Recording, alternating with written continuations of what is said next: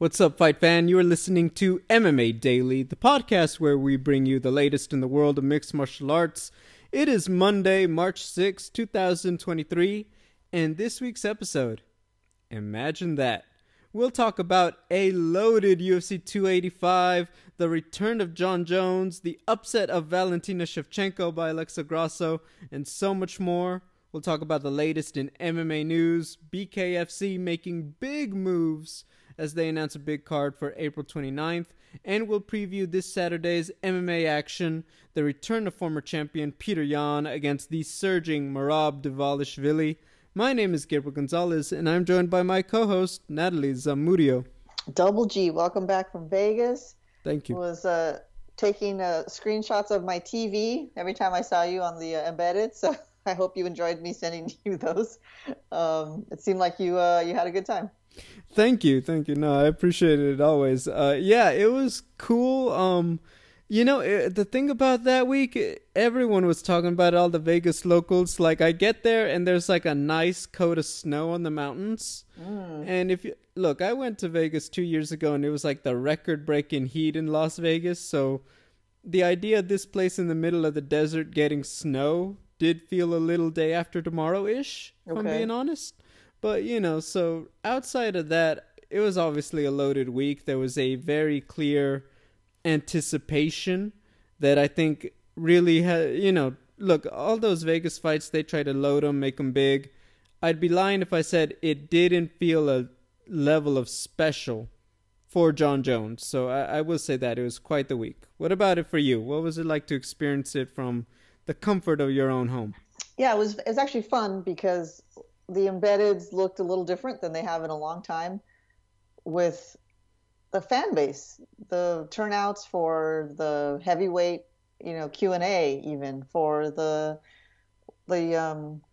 press conference, and the appearance that Jon Jones made at Culture Club, I think it was. Culture Kings, yeah. Culture Kings, thank you. Culture Club is Boy George. Dating myself. So it was great to see huge turnouts, excited fan base. And they were all there for Jon Jones. Like, every single one of those people that was happy and excited and screaming was there for Jon Jones. So, the man is still a big star, in case anyone doubted it or wondered.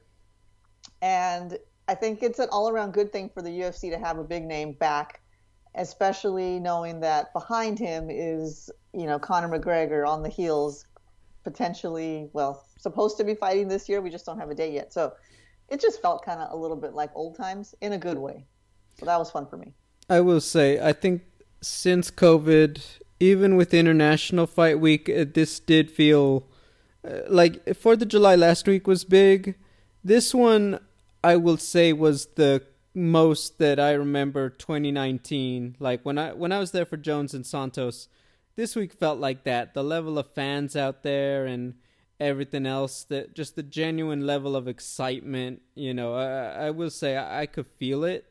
The week itself was just big. Like I said, everything kind of funneled into that one moment. Is it or is it not the return of the GOAT? And that's exactly what we got. In terms of the fight itself, taking on Ciryl Gane, a guy who'd only ever lost to Francis Ngannou, guy who had knocked out Tai Tuivasa, Derek Lewis, Junior Dos Santos, the list goes on, decisioned Alexander Volkov on the feet in a technical battle. And the fight goes out there, and automatically there's a little bit, low blow, kind of like immediately like shakes up the momentum. Both guys said they were fine, just said it just kind of happened, but it didn't really mess it too much, which I thought it kind of would have. It's like that's the moment of the fight where all the energy is really at a max, right? And then, we kind of get out there. It's a little bit of a stick and move. No one's really connecting on big shots. Everyone's, Jon, I think, is doing all right to just move and react with Ciryl. Cyryl's still finding his groove and picking his spots. Ciryl finds himself out of position. Jon kind of rushes him into the fence, gets it down, takes the back, kind of, trips him. And then Ciryl isn't being like, he's not flat on his back. He's not in trouble like when Khabib's on top of you. But then you just see the length of Jon's arms and just straight up kind of gets him against the fence. And for you see the same broadcast I do. On screen, it doesn't look like he has it. I think it felt more like he was just controlling the arm and neck to, keep the position. And then when you see the replay, he actually had those hands locked in under the chin, gets the tap at 2 minutes of the first round. What else can you say? It looked like easy work for Jon Jones. Now becomes, I believe he's the fifth or sixth two-division champion in UFC history. Claims the heavyweight title. Still undefeated since it might be 2008 or 9, maybe 10. In the eyes of a lot of people, kind of reaffirmed his GOAT status in the sport of mixed martial arts. I mean, what was your reaction?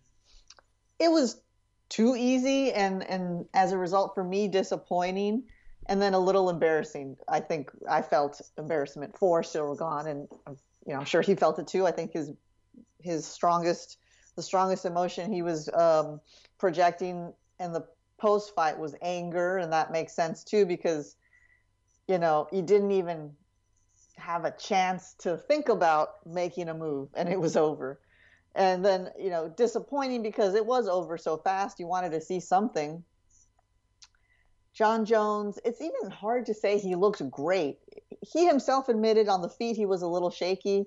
That's exactly what I was thinking before it ended up, against the cage. I thought he kind of looked terrible. That was being a little harsh probably. It wasn't enough time to really make such an assessment. But he looked stiff for sure. So what would have happened if the fight had gone even a round? I kind of wish Jon Jones had just let it go a little bit longer just to see, because I don't think he was going to be in danger on the feet if he had, allowed it to stay there. Okay. But all in all, it was just too fast, man. Like I can't say that I'm happy or sad or mad or anything. It's just like I wanted to see more from both of them. Now, when I think about Ciryl Gane, he says he had 5 weeks, not the longest amount of time, but still a lot of time. No, not 5 weeks. Is that right? I don't know, but he was talking about time. And he had more time than that. How much time would you need to have enough wrestling pedigree, wrestling education to not be finished that quickly? I don't even think you could do it in a training camp, right? It would probably take a couple of years to reframe your body and like he said, the reflex. He has to, develop the reflex, and he doesn't have it yet. So all in all, disappointed, but obviously a great moment for Jon Jones, a great moment for the UFC heavyweight division. I got to tell you, the whole time I'm thinking like, oh man, what's DC thinking? I bet he's at peace with it, but he's had that moment too. And the better Jon Jones does at heavyweight, I wonder if DC worries that people will forget about all the great things he did at heavyweight. Probably not. I won't. But I just feel like a rivalry like that, you never stop being a little bit bitter. What do you think? I mean, I will say this. If DC was bitter, he hit it very well. Of course, he's a professional, man. Yeah, I thought... I think that Daniel Cormier, just as a brief side note, one, I'm aware that he is not there yet. It's kind of like if you saw the press conference, like Ciryl Gane, it's like, wait, is he LeBron already? And it's like, all right, he's good, but let's calm down. Yeah, exactly. I do think that Cormier is, I believe he sees it. I think if you were to ask him, no cameras, personally, I think he wants to inhabit that space that Charles Barkley does in sports media. He's this decorated pro, has the credentials, but I think he's just trying to occupy that comedy space for MMA and probably wants to branch out. And I think that's why, I love the weigh-in show. I think it's some of the best content we have. He's out there always cheating at all the games they play, and there's a good level of comedy and affability, which I think that he's just trying to inhabit. And I do think that lends itself to the fact that, hey, I'm not out there trying to be, I felt like he wasn't trying to inject himself into the story.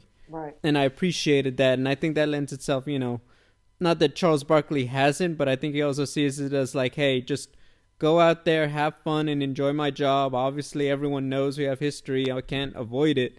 But I think that that's kind of where he's trying to inhabit when you watch his content, when you listen to him and all that. You know, I think there's funny DC, but then he also tries to also be, you know, Olympic captain, two-time champion, decorated analyst DC, and the balance is kind of a whole thing, right? Yeah. Like Dominic Cruz. Oh, he's great. He doesn't watch film, and it's like, oh my God, it's a whole thing.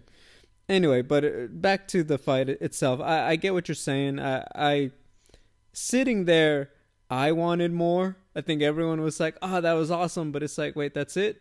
It's time to go home? Like, already? You know, I get it because we were waiting so long for this moment. And kind of like, maybe not to the same extent, Conor McGregor, Jose Aldo. Yeah. But after all that hype, you want a little more meat to the sandwich. So I completely get that. And I think that's a fair emotion. Let's talk about this. So to address the elephant in the room, Dana White said in no uncertain terms they are out of the Francis Ngannou business. They are not entertaining the prospect of him coming back. I'm going to just say this bluntly. If the perfect world is written for Francis Ngannou, he fights Tyson Fury and he catches him with that Hail Mary and puts him down, UFC would definitely revisit the idea of Ngannou versus Jones. Of course. Period. Outside of that, I can tell you with full confidence, listening to them, understanding Ngannou, the ship has just sailed. I think Ngannou sees a different chapter of his life coming up with boxing, maybe PFL, maybe a one or Bellator should they throw money. But I think, you know, he's in it to maybe box a Deontay or Tyson if he can, make that money, and then explore what he wants to do at his own pace.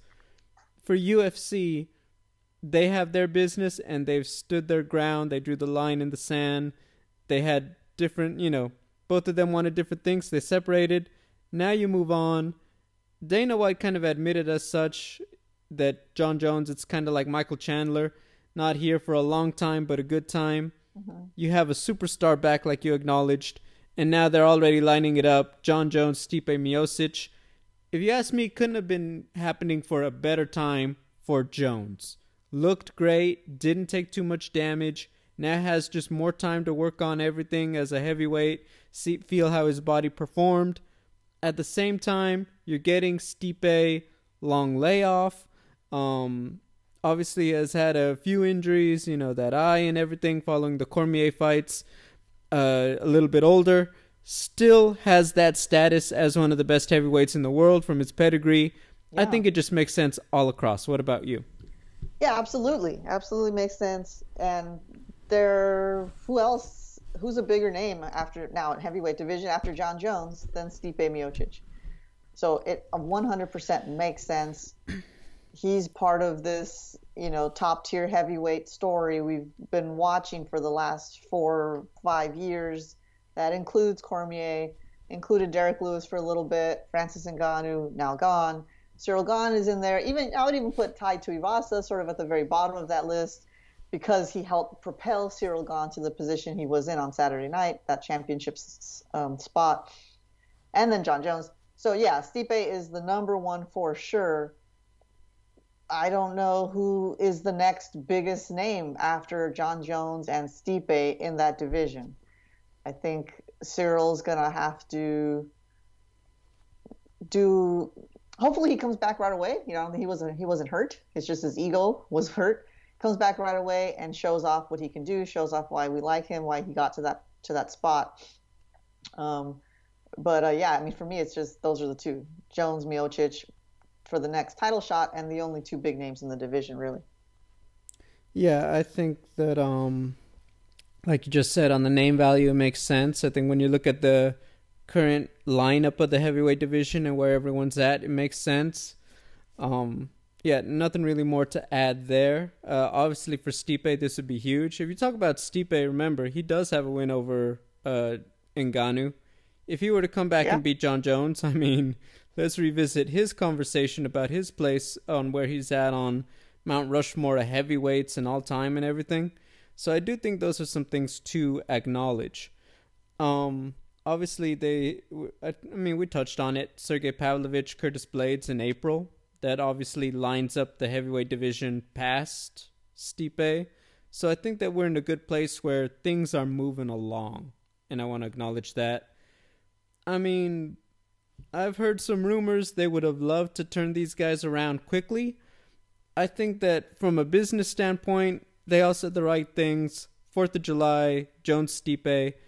I think it's just perfect. I think that if you're John, you want to enjoy this. You're not in a rush to potentially lose the belt that, there was so much risk involved to get it.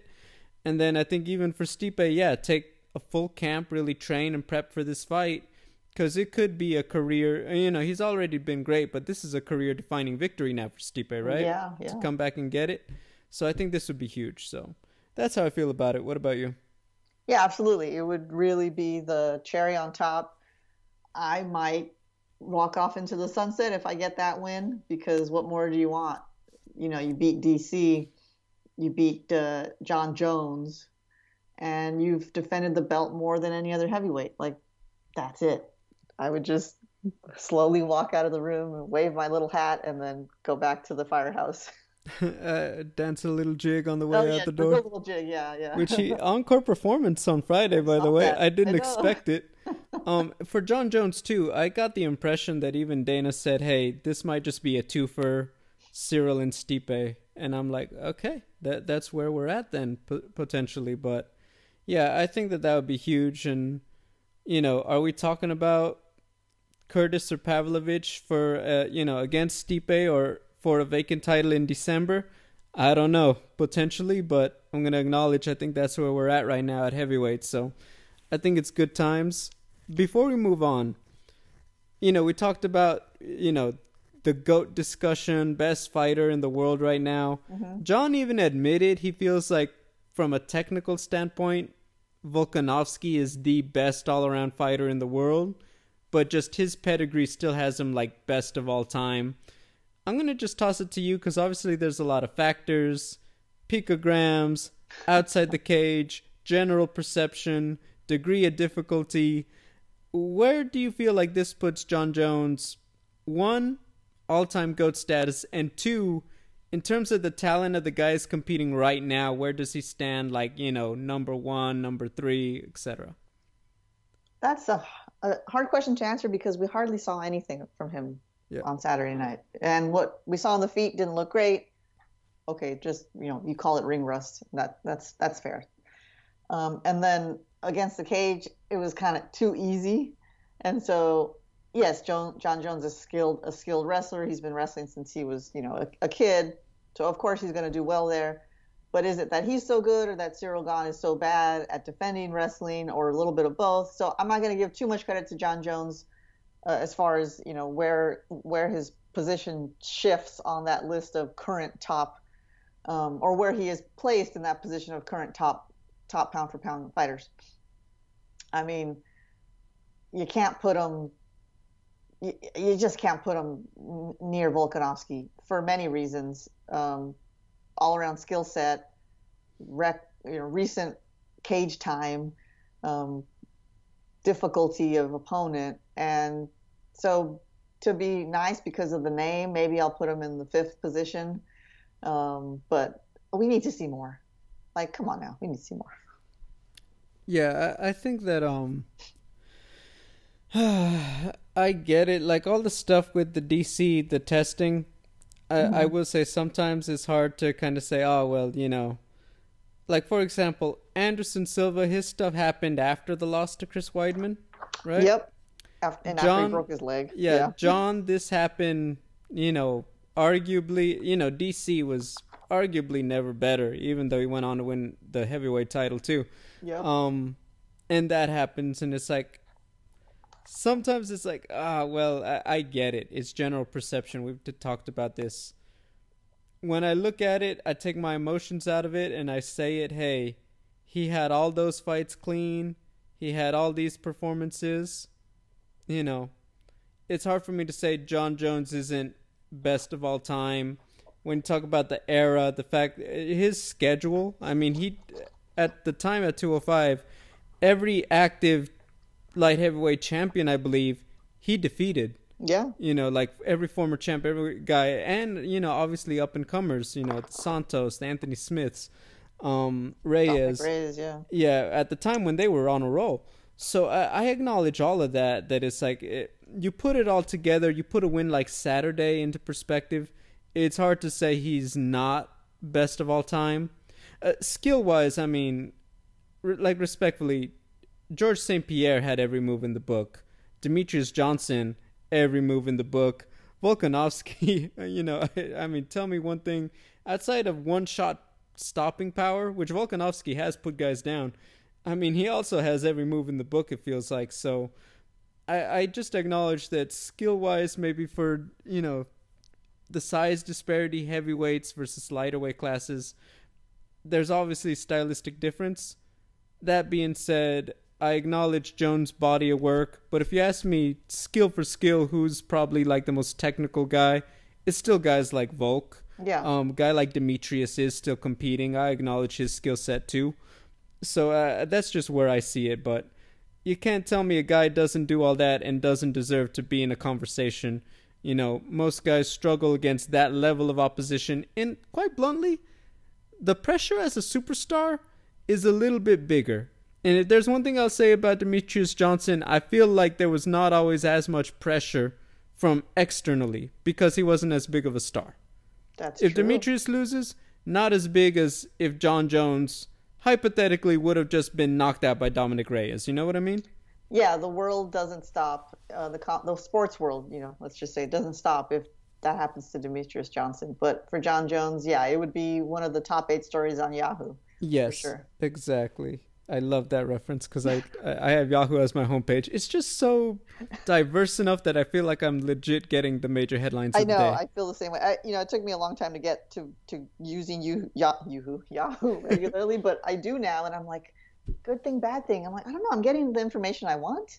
I don't read the if there's something that looks stupid, I don't read it, and I like it. There you go. Anyway, let's talk about the woman of the moment, the one who inspired the title, and I'll get into it. Alexa Grasso against Valentina. I'm not going to break down the fight. I want to hear your emotions as I know. As that happened. So just hit me with it. I'll hit you with Rip it off like a Band-Aid. I was sitting there, I had my passion fruit tea as the fight was beginning. As one does when they watch face punching. Compound Sports, exactly. And I was a little nervous, but not like, back in the day when Ronda Rousey would fight or Conor McGregor at their heights. I would get sick, nervous. I was standing up in front of the TV watching the whole fight from a very close position. I was a little more relaxed here. Why? Well, it's Valentina Shevchenko. I'm like, this is going to be okay. But look, what did I tell you when Yair Rodriguez won? I was like, if Alexa Grasso wins, even though I don't ever want Shevchenko to lose, if she wins, how awesome would that be? The 3 Mexican champions. I would put that picture up on my wall, right? When Grasso came out and lowered her boxing, got into her boxing stance, I was like, oh, it's going to be trouble. She's going to get leg kicked, and it's just going to be, Shevchenko's going to take her apart, piece her apart. But then she just started landing those 1-2s and, snapping 1-2s from a distance, hurting Shevchenko at the very end of her punches. And Grasso's boxing is just beautiful, man. It's just the coolest, crispest boxing in the game. I'll say at least in the women's division. But even, it stands up to the other divisions too. So she's doing her thing. Shevchenko doesn't look great, man. Now, we know she starts off a little stiff usually in that upright Muay Thai stance, and that's how she rolls. She's feeling you out. But her defense, her evasion was not great. She was getting hit way more than I would have expected. So I thought, okay, this doesn't look great. I'm getting a little nervous now. Shevchenko is too. She starts taking Grasso down. She wins rounds 2 and 3. It's looking like if she employs this strategy, she's gonna keep her belt. We all know how it ended. Spinning back kick, Grasso jumps on it. I was blown away by how quickly she jumped on it. I mean, everybody was. And what I loved at the end was how she says, I've practiced this so much, that exact move, and it showed. It paid off. I was really, really happy for Alexa Grasso. like over the moon happy. I was my cousin who grew up in Mexico. I'm sending her pictures. I'm filming my phone like an old lady that films their phone and sends people videos of their. I'm sorry, filming my TV with my phone and sends people videos of it. So I'm doing all this stuff because I'm really excited, and I'm not too worried about Shevchenko. And I'll tell you for two reasons. One, the way she tapped, it was angry. I've never seen anyone tap like that. It was hard slap, pause, hard slap. She wasn't desperate. She was angry that she had to give in. Now, her face looked terrible. That band of white flesh around her chin where she got the blood, just completely bombed out of her. It didn't look great. But I agree with what she said. I made a mistake. I paid for it.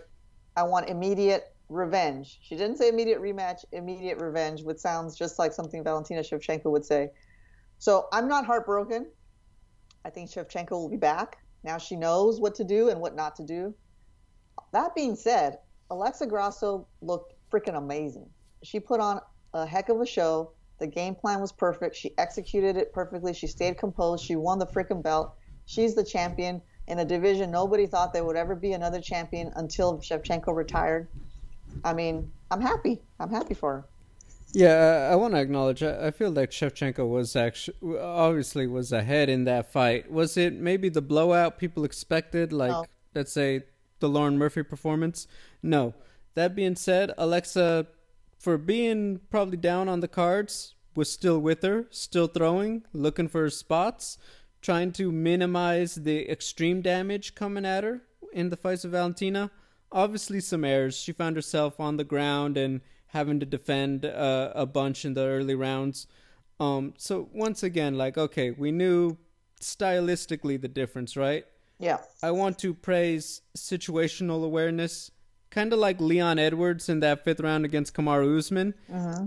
If you are truly broken, you don't look for that opportunity that Valentina gave you.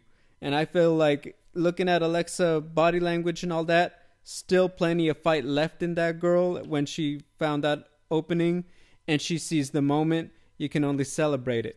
Secondly, I want to acknowledge, we're doing all this talk about Jon Jones, GOAT status and all that, right?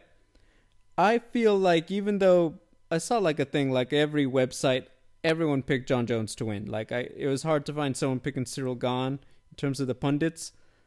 I still feel like talking to people, more people gave Cyril a chance against Jon than they gave Alexa against Valentina. Yeah, you gave Cyril Gane a chance against Jon. I get it. Anyway, but no, for sure. I feel like talking to people, oh, well, it's Valentina. Well, Jon has to deal with the layoff and the size, and is he this and is he that? And it's like, Alexa, well, if she, it's like, oh, people did not believe this girl was going to get this one done.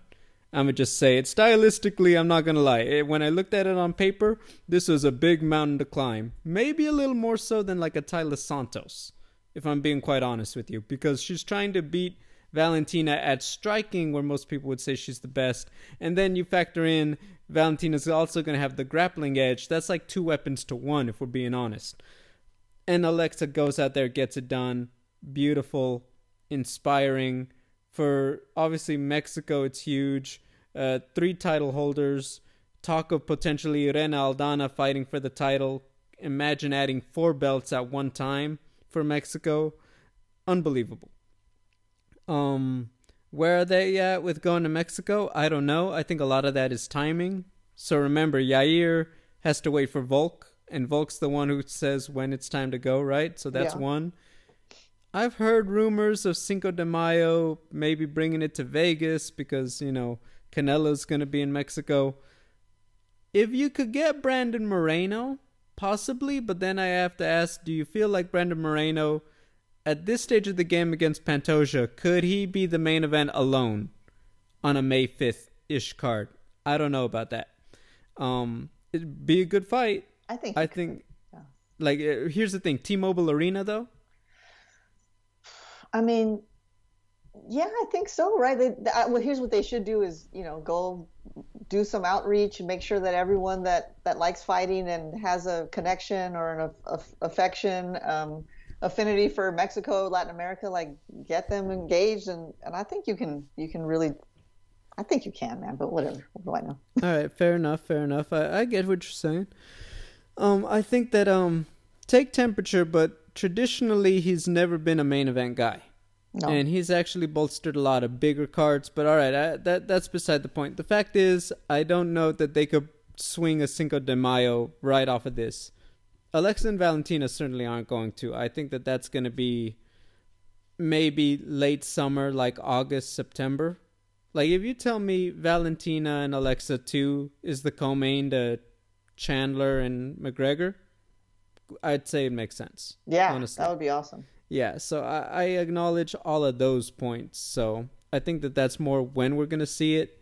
It feels like Dana White is committing to, hey, we're going to just run it back. When you look at the flyweight division, Manon Fior still coming off a injury, probably wants to take another fight. Erin Blanchfield probably gets a Tyla or a Manon. And then we talk about, okay, she's ready. Even Dana White said, probably one more, then she's there for the title. So I acknowledge all of that. Not for nothing, I thought about Tatiana Suarez, what she did to Alexa. You telling me that girl doesn't send that text message, hey, just FYI, I'm here and I'll fight it at 25 right now too? I think all of this is, in that conversation. But for sure, Valentina, Alexa, I think that just... When I look at the landscape, if both of them are going in healthy, then yeah, just run it back. I think the timeline just works for everybody. Oh, yeah. Final note, second, two more. Valentina doesn't get that last ruby, so she doesn't complete her Infinity Gauntlet. And I kind of felt like, not for nothing, had Valentina done it, does this not snap half the flyweight division out of existence? It feels like... I love my Marvel references, and I'm like, she was one stone away. Let's just pretend. If she defeats Grasso in the rematch, she gets the stone, right? Nope, it starts a new belt. Oh, come on, guys. I know. I asked John Jones years ago when they first came out with the belt, when you win it, does it get reloaded with all your old rubies? He said, no, it only starts from the last one. So I don't know if you can request that or change it, but... Yeah, to my knowledge, even Amanda, she got a new belt. It didn't start getting added to her old one. So, nah, bro, I would demand to put it on my old one. If I'm a champ, though, I will say, like, okay, well, I don't get a new plate. I get a whole belt again. So. That's true.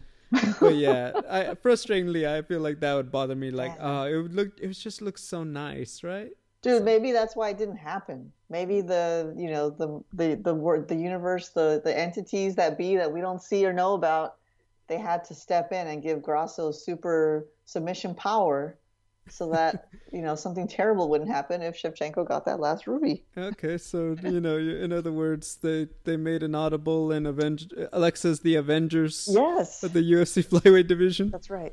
Fair enough. Secondly, the title of it, she said this at least twice on Saturday night after the fight. They're asking her, like this and that, the upset and the submission and all of this other stuff now from Mexico. And she was like, I know, imagine that, right? Like you guys, all of you guys thought Valentina was going to beat me. A lot of people thought Valentina. And I'm like, and here I am with the belt. I joined Brandon and Yair. I'm the champ in this. I upset Valentina. And she's like, imagine that. And she says it in the sweet voice. She always has had it. And I was like, you know what? Imagine that. Good for you. So that's a good one, yeah. That's why I stuck with that for the title of the show. I think that sets up the deck in terms of flyweight. I don't have much more to add on that one. What about you? No, I don't. I except that you mentioned her, and so did the commentators, and Tatiana Suarez is just looming in the corner there, even though it's the division that she's not intending to fight in right away, but like it's just right there for the taking if she wants it. And there's definitely a case to be made, if she just raises her hand and says, I'll take winner. If you do a rematch, Shevchenko Grasso, I'll take winner, or put me in as a backup. And she's just so different to both of them, Grasso and Shevchenko. There's a big possibility she could upset that. dynamic too. If I'm being very blunt, I want to see Tatiana back in a top 5 fight already. Yeah. I think that, like, if you told me she was going to get added to the April card in Miami, I'd be like, heck yeah, it just adds to the epicness. I think that, if you ask me, Tatiana wants, like, she wants to try to get the twofer. She wants to be someone who gets, like, Wei Li and Rose on her resume, then moves up. You know what I mean? Yeah. And look, strawweight probably at a, when I look at it, it's kind of in that moment of turnover. Where is Rose? Zhang Weili is running the table, and you do have new girls, but they're still kind of on the way up. So I feel like it almost feels like you just have that trifecta: Weili, Rose, Carla. But now it's going to get turned upside down. Then you have Marina Rodriguez, Yan Shonan. They got to break through and have their moment now. They're close, but I think Tatiana sees it as, hey, I can knock out this twofer, and then let's talk about flyweight. It would be a good time if Marina and Yan don't get up to the top also. So I think that just is where strawweight is right now, and I'm looking forward to it. I think the next year and a half, 2 years are going to be very big for who's going to be the queen at the top of that division. But yeah, in terms of flyweight, I think that they're pretty locked in. You got 4 or 5 girls between Valentina, Alexa, Tyla, Manon, Erin. So I think that you're pretty set right there. Yeah, I agree. To talk about the highlights, third from the top, Shavkat Rakhmonov, Jeff Neal. I know a lot of people thought this might just go one way or the other in one-sided fashion. That was just a scrap. Considering that Jeff Neal missed weight by, I believe it was 4 pounds. Mm-hmm. The fact that he got fist-to-face as often as he did on Shavkat, and Shavkat still went out there, made it physical, then goes out there standing reverse nakeds, puts him to sleep. I was, quite bluntly, that was just a nasty finish. That was like, even after a war, I'm still going to land the kill shot. Absolutely fun to watch. What about you? Yeah, dude, it was incredible. That's like one of those, you want to show someone what's MMA all about. This is the newest example of how to show someone how amazing the sport is and all the different levels of skill and toughness and grit and just craziness. They were going back and forth, hurting each other. Just when you thought Jeff Neal was all out of bombs, he would land some. Like, it was a crazy fight. That finish, I've never seen anything like it. At first, it kind of just looked like a bro hug, like a really tight bro hug, kind of like when you give someone a noogie. Mm-hmm. And then, they show you in the replay when Shavkat brings that leg around and then just pushes his hips forward and arches Jeff Neal in half. That's a sick submission, dude. And it's just technically a rear naked choke, right? But it looks like something out of a superhero movie. It was crazy. Shavkat is something else, man. He really is. And I really want to see more of him. Jeff Neal was awesome, though. Like, you can't take it away. Like, fight of the night because they both were in there getting after it. I don't like when people miss weight either. It upsets me. It pisses me off. But in this case, I'm with Dana White and respect to him for saying, like, screw it. The guy deserved it. The weight didn't make a difference. I'm giving him the bonus. And I think that's great, Not for nothing. You know what it was? Freaking the walk-off. I think that's, to me, what stood out to me. Like, he did it. He didn't even, like, he never looked down at Jeff Neal falling. He just walked off on it, and I was like, that's gangster. Yeah. That was like Jessica Andrade level gangster. Totally. And you think of those power slap. Like, I don't watch the power slap, but I see clips of it. They have, like, that catcher. Yes. There's no catcher. Shavkat was like, I'm not catching you, bro. He just slips off and he never looked back. He never looked back. I loved it. To talk about the future for him, you look at that, Jeff Neal was number 7. He was number 9. They're probably going to switch spots or kind of shuffle that, and maybe Jeff goes to 8, Shavkat to 7.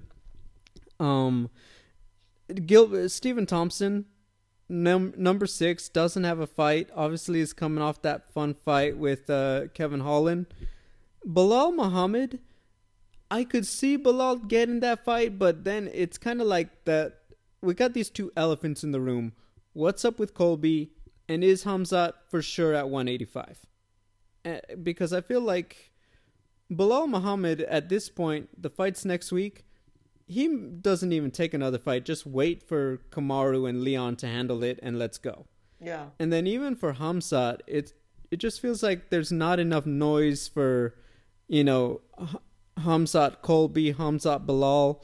It feels like even he's like, well, let's just forget about this and handle 85. To me, that continues to be shocking because it feels like he is right there, could take a Leon or Kamaru, and then just walk straight up to 185 and no one would bat an eye. I think it would be great.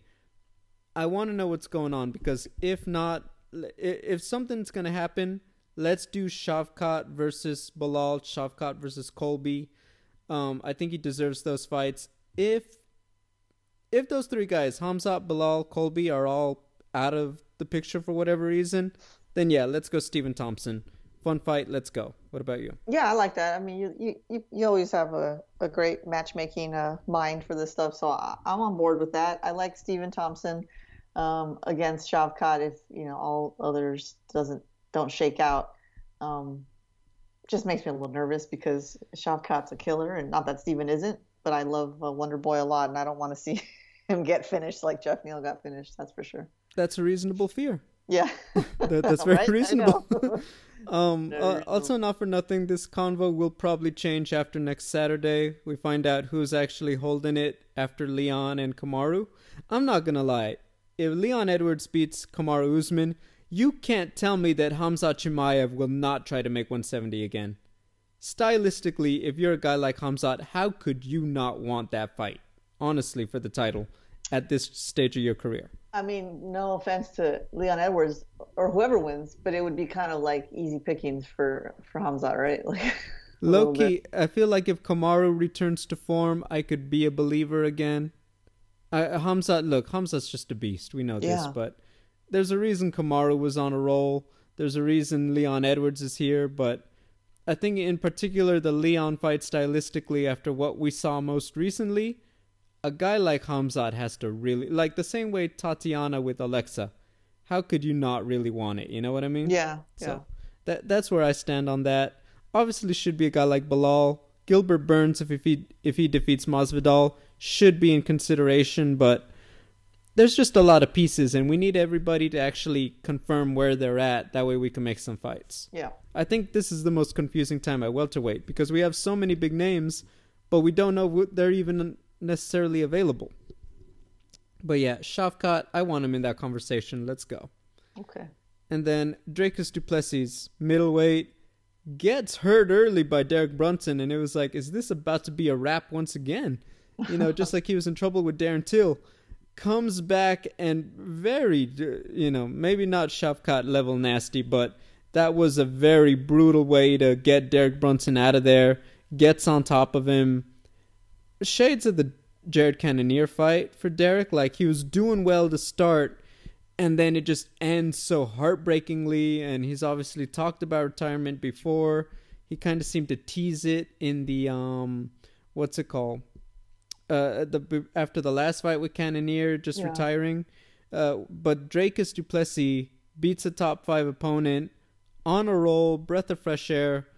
Thoughts on his performance and what we could do next with him?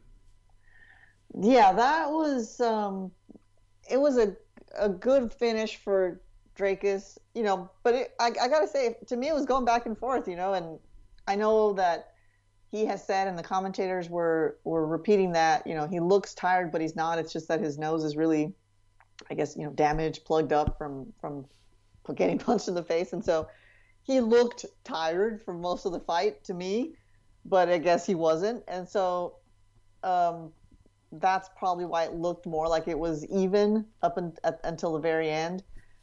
Derek Brunson was just doing Derek Brunson, right? That's not a knock on him, but he's reliable. He does have heavy punches, and he can, has his grappling. So, it was a fine fight going back and forth. Dricus, it's a great win for him. Those last punches on the canvas were pretty brutal, and I do appreciate the towel being thrown in. We wish we could see more of that in MMA. So, whether Derek Brunson is finished or not, he's had a great career, and so there's only there's no shame in moving on, right? The game changes a little bit, or you maybe don't aren't as interested as you were before. Like, things happen. But it's a great win by Drakus, and I think he's kind of an exciting guy to be watching right now. So very, very curious to see where he goes next. Derek Brunson is a big name. It's he's kind of gatekeeper status right now. So that's a good win for him. Yeah, I mean, you look at that middleweight division. Paulo Costa is out there, but Drakus did throw the bucket of cold water on that. Sean Strickland, number 7, coming off a win. Marvin Vettori and Roman Dolidze are fighting. The winner of that one, Jared Cannonier, obviously beat Sean Strickland. So it feels like if I'm Drakus and I honestly am trying to shoot my shot, I probably target Jared if Robert's focused on Khamzat. And I'll be honest, I think that all of these guys, it's March 6th? I think a month from now, all of these guys are going to get booked. Because I think, honestly, if I'm Whitaker at this point, I'm just waiting to see what happens with Adesanya and Pereira. Because if Pereira wins, I don't even bother talking to Khamzat. I feel like I'm right there and I get Pereira next, right? Yeah. I think that's smart business. Adesanya wins. Now we got to talk about Khamzat. Now we talk about, Whitaker already beat Cannonier, but then we could talk about Drakus and all that. So I think that Whitaker's waiting to see what happens. I think Khamzat's waiting to see what happens with both Pereira and Edwards, particularly. I mean, he probably likes his shot against wrestling Adesanya too, but you get my point. I think he wants to see all of that stuff, so Drakus gets a big fight. Exactly who, we're probably not going to know until next month, which is fine. But what about you? Yeah, I think that's fine too. I mean, just sometimes sometimes I'm okay waiting, and this is one of those where I'm like, I'm not in a rush. So yeah, it's fine. Take out all the numbers and rankings and business. Stylistically, you look at those top guys like Whitaker, Cannonier, Strickland. Who would you want to see Drakus fight? Just like as television. Sean Strickland. I think that could be fun. I feel like... Or did you say take him out? I'm sorry. No, for Drakus to fight. For Drakus to fight. Yeah. You like Strickland? I do like Strickland, yeah. You like that fight? Yeah. Low-key, I feel like him and Cannonier would just bang. Yes. I feel like that could be fun. I think that would kind of push Drakus a little bit in terms of, okay, if Cannonier gets on top of you, wants to grapple, but then they both got, they're both big and just jacked. Both of them are, yeah. Let's be honest, even by pro athlete standards, those dudes are just ripped. They are. So I think that what kind of like Romero, Paulo Costa, it would just be like, let's just see them just bang for 5 minutes. I don't care if they gas out. It would be cool. So I kind of like the Cannonier fight, but that's just me. Okay. I just feel like they would just meet in the middle, mutually agree to this. Yeah. Yeah, just stand there and say, okay, let's go. Yeah. Max Holloway, Ricardo Lamas. We're just going to bang. Exactly. Before we move on to some quick news, the Bo Nickel UFC debut didn't... it's kind of like what we predicted. He's going to go. He's going to grapple. The bright lights didn't seem to affect him. I felt like he looked very present and ready in this fight, but the low blow. And I gotta be honest, I look at that clip, it does look like it landed and he went right into the takedown and the ref just let it go. What are your thoughts on this one? Yeah, it did, but I think, let's cut, I think it's fair to cut Bull Nickel a little slack. You're just moving fast, and if it was really that important, the ref could have stepped in again. But, I think it wasn't that big of a deal. Do you think it was an inevitability anyway from what you saw leading up to it? Yes. Okay. Yeah, for sure. That's not fair. I mean, if you're the guy, you're the other fighter, that doesn't make you feel any better. But yeah, I think so. No, that's fair. I get where you're coming from with that. Yeah, I feel a little bit of that too. I think that's why it's not a bigger deal. I think, let's say, for example, that had happened, let's say in reverse, Cyril Gane to John Jones. I feel like that would have been, we would be up in arms about it today, talking about the refs need to be held to this and that. Yeah. But I think because of the context, they let it go with Bo. But yeah, I think Jamie Pickett, I think that if you do a no contest like you've done to well, not John Jones. He took the L, but the fact is, if he has like that, what is he at? 3-0, 4-0 now. If instead he goes back to 3-0-1, no contest, it's not the end of the world. So that's what I think we could see. But yeah, I also feel like context. I think he was on his way anyway, so it's not going to be made that big of a deal. But if you're Pickett, I get it. It's like, bro, that landed. Come on.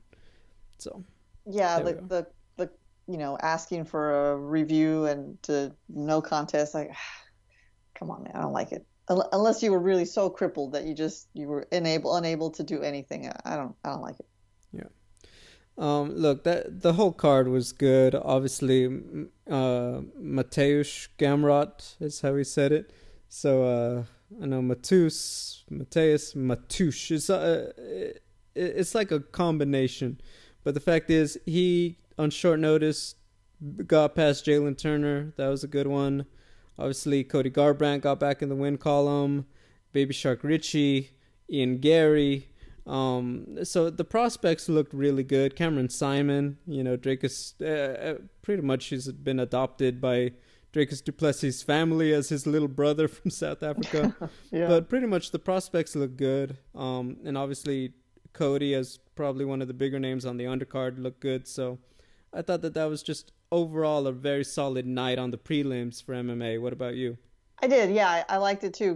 Cody Garbrandt, hearing him talk about his personal life leading up to the fight, that was surprising. He opened up a lot, and so I was having extra feelings watching the fight, thinking about him, and I'm glad he was able to get a win, because it seemed like that's something he really needed. And Ian Gary looked great for sure. Yeah. So it was a good night. I think the card definitely, from a broadcast standpoint, from television, lived up to the hype. Jake Gyllenhaal looked fantastic in his UFC debut. Dude, I saw your Instagram post. Like, I didn't know that was happening. I saw your post first that said, "Can't wait for Harris, Dalton." I don't know what the and I was like, Walt Harris? I was like, what is happening? And then the next, I'm doom scrolling. So the next scroll I see, I was like, that looks like Jake Gyllenhaal. And then I was like, okay, I see what's happening here.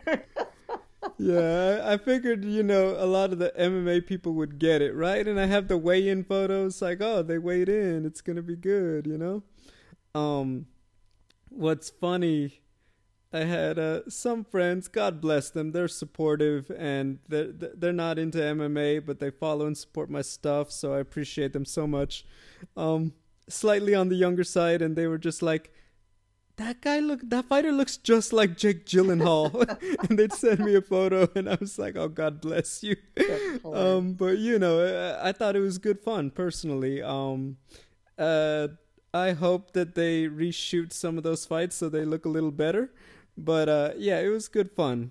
Conor McGregor still got it. He came out for the weigh-ins, and when I tell you, it was like, it's like if you go to a concert and the special guest comes out. Yeah. That's what it felt like. Like you go, like Beyonce brings out Rihanna or Jay-Z, and it's like, wait, what? We're also getting this? It had that kind of effect. And in true form, he was getting, the people were eating out of the palm of the hand and all that. It was good scenes. It was good fun for sure. I didn't get to be in the arena for Jake's fight. I had to be backstage scrumming, but it was good fun. Where did they put Jake Gyllenhaal's fight? Where did they slot it in on the real fight? Before the ESPN prelims. So if you were listening to the Megan O'Leary bit on women in UFC, yes, they were shooting it at the time that was airing for you guys at home. Okay, I was watching that. I was like, this is so good. Yeah, and it's so long, right? I know, it was really long. Yeah, and my son kept like interrupting me, and I was like pausing and rewinding. And I was like, it's like, son, you don't understand. No, just kidding. I know, but yeah, that's what I think in my head. I just can't say it. Yeah. But okay, so that's right. And then, did Conor McGregor film anything, or was he just out there getting the crowd pumped? Weigh-ins, he was just getting the crowd pumped. I don't think Conor necessarily had scenes that were necessary while they did all the Jake stuff for Roadhouse. Gotcha. Yeah, but it was good fun. Everyone looked the part. I'll say that. Clearly, I think USADA needs to talk to Dalton. I mean, yeah, I think maybe there's some Jake. I don't know. Yeah, they're really there's some fishiness going on. Yep. But anyway, That's all. Oh, and definitely, I think Dana, he saw that slap on Friday. He was ready to add him to the Power Slap final this Saturday. You know what I mean? Can you Yeah, imagine a Gyllenhaal Will Smith like just dude. featured prelim? They should just line up a bunch of people to slap Will Smith. That would be fun. More No, Will fun. Smith to slap them. I feel like even better. But anyway, give him a goal that he will want. Yeah, that's very good. Anyway, Oh but man. yeah, it was good stuff, good fun. Quick MMA news: BKFC announces one just some craziness for April 29th. I don't have a venue listed, but it's in Denver. Straight up, they signed Luke Rockhold. He's going to be fighting at middleweight against Mike Perry in the main event, and in the co-main, another signee, former UFC and Bellator champion Eddie Alvarez, taking on Chad Mendes at 165. What are your thoughts on the fights? But then, obviously, first, the fact that BKFC opened the checkbook and they brought in these two vets. Yeah, man, I was so shocked and excited. I couldn't believe it. Like to me, it was, I'm a little slow on the news sometimes, and so I'm sure everyone had already seen it by the time I saw it on Instagram. But I was like, what is happening? This is amazing. So, man, BKFC, they're very intelligently strategic with their signings, their matchups. This is great. I will be watching for sure. Yeah, to me, I mean, just I reiterated it, I'll reiterate what I said a few weeks ago. The fact that combat sports in general has never been better, I think, particularly from the MMA wrinkle of it. Obviously, there's a lot of boxing, but you look at UFC and the schedule they have right now. What's going on in Bellator? What's going on in PFL? One championship coming to the US and stacking events pretty soon. And then you have all this little stuff. You have the Jake Paul stuff. You have the BKFC is making moves and having fights like these guys. I think it's just huge. For Luke Rockhold, secure the bag. Awesome. I'm sure they paid a good chunk of change for him. He's got the size on Mike Perry, but now it's just boxing. A lot of his game utilizes his other weapons, so I am a little surprised there, but okay, we probably have a fun scrap. Chad and Eddie is Chad and Eddie. I don't got to sell you on that. I think both built the same, shorter, stockier guys, going to throw hands with bare knuckle. Love it. I think it's just great. So put it all together. I like seeing the vets get paid. I like just having more stuff that we could dissect. Even if I don't get around to it, I get it. When these things fall, fights get lost all the time, right? Multiple events a year. You got to prioritize something. But yeah, I just think that it's great that you have so many options if you're a fan. I think it's awesome. You know what? Let me ask you real quick before we move on. Is this bigger than, like, let's say Paige Van Zant in BKFC, like fighting Yeah, with? so no offense to Paige Van Zant and Ostovich. This is definitely bigger. I mean, I know that Paige Van Zant's social media numbers are probably bananas, and we don't even know what her outreach really is. But as far as guaranteed bang for your buck, I mean, you're going to get that with Eddie Alvarez and Chad Mendes alone. Then Mike Perry, it doesn't matter who he fights. He can fight a chair. It's going to be awesome. Well, it's going to be entertaining against the chair. Against Luke Rockhold, it'll be awesome. So I think it is definitely bigger and better. But that's what's great about the BKFC trajectory. It reminds me of Bellator when Scott Coker started and they were doing the Kimbo Slice, Shamrock, Gracie stuff, getting big names that weren't necessarily going to give you the best fights, but you're getting eyeballs and you're building your brand.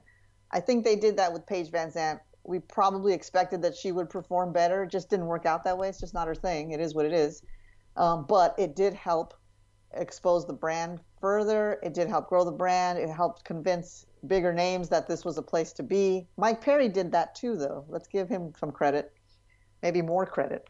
And so I think this will be bigger for sure. And just, you're recapping everything that's happening in combat sports right now, all the different promotions and places we have. I didn't want to forget Jorge Masvidal and Gamebred Fighting because that card is pretty cool too. I just don't remember. I think April 1st is when it's coming. Yeah, I mean, this is a big month for everybody in general. It's going to be coming up, so I absolutely appreciate it. I think it's going to be a really lot of fun, just straight up. And this Saturday we have okay. So this weekend we have a full slate of fights. So Friday, real quick, Usman Nurmagomedov, Benson Henderson. You know, Natalie, I just when I think about that performance that Usman had to win the title against a veteran in Patricky, I think about all the experience behind Benson, the fact that he's on a roll right now. It seems like he's just kind of making his last run. I just love it, to be quite honest with you. I think it's a good fight. I think it's fun. Obviously, youth is on Usman's side, experience is on Benson's. What do you think? Yeah, exactly that. That's the matchup. That's what we're going to expect in the cage. Whose whose strategy, you know, whose place in the world will benefit them more, youth or experience at this point and that moment in time. It is always a pleasure to see Benson Henderson fight. The man is ageless and always in a good mood. So, man, I would love for him to walk away with another belt. And it's a tough one, though, so we'll see. Yeah, I think it's going to be a lot of fun. I'm looking forward to it. Obviously, getting things announced. Getting the Patricky and AJ McKee fight announced would be big. I'm getting the impression they want to push it back further, which I'm like, are we not trying to get this? But, it's a marathon, not a sprint with a tournament, so here we go. And then finally, obviously, on Saturday, we have, so the UFC, for those who are confused, I've been told that the plan is that UFC will run in the morning at the theater at the Virgin Hotel, which I believe used to be the Pearl at the Palms. Okay. So I think I got to confirm that, but I believe that it's essentially it's been renovated, facelift, gets a new name. Okay. Then at night, they have all the power slap stuff. So when you're trying to figure out what is UFC promoting for Saturday, I have been told they will not run concurrently. I think even technically speaking that the Palm stuff will end. They'll do the media, and then things will kind of kick off more or less for prelims of power slap after that. So, okay. Yeah. But yeah, it's UFC, then power slap for fans wondering how are they going to split it, but no fights will actually be running at the same time. Secondly, obviously, let's talk about UFC. Bantamweight fight, 5 rounds, high stakes, Peter Yan, Merab Dvalishvili. The thing I keep coming back to, big opportunity for both guys. I think the easier one is for Merab, 8-fight win streak, staying busy, great grappling, clearly just very stocky, powerful guy. He's won a couple firefights now in the UFC. He's kind of just hitting his stride, and whatever happens with Aljamain, if Aljamain moves up or whatever, I feel like he's doing everything to say, hey, I'm beating everybody that Aljamain isn't getting, and that's just where I'm at. I don't know how long, personally speaking, he could be happy with that, because like everybody else, he has a window too, so I think he is kind of like, you have to really start talking about how bad do you want a title if you're Merab, but he's got to get past Saturday. I think this is a big fight for him stylistically with the wrestling. Works. Peter Yan. I know it hasn't gone his way the last few times. He looked good against Sanhagen. He was competitive against Aljamain. That was razor close against Sean O'Malley. This guy is still a threat for everybody. And what I like about this fight for him, he gets a chance. He beats Merab Dvalishvili. He's right back on the short list, if you ask me. If Henry Cejudo wins the title, if Sean O'Malley wins the title, Chito Vera, Corey Sanhagen, he beats Merab, he is automatically right back there on the short list for a title shot. So I think it's big for him that he gets this particular matchup over, let's say, a Rob Font, for example, or someone else who's more to the middle of the pack of the top 10. You know what I mean? So yeah, I really like it in that way. And then once again, I just love his style. I think if he could keep it on the feet, find his spots, I don't think that Merab is going to try to have a technical battle. So I do think that it's just more about avoid the hammers, avoid the takedowns, and then pick my spots and be Peter No Mercy on. I think it makes for a fun fight.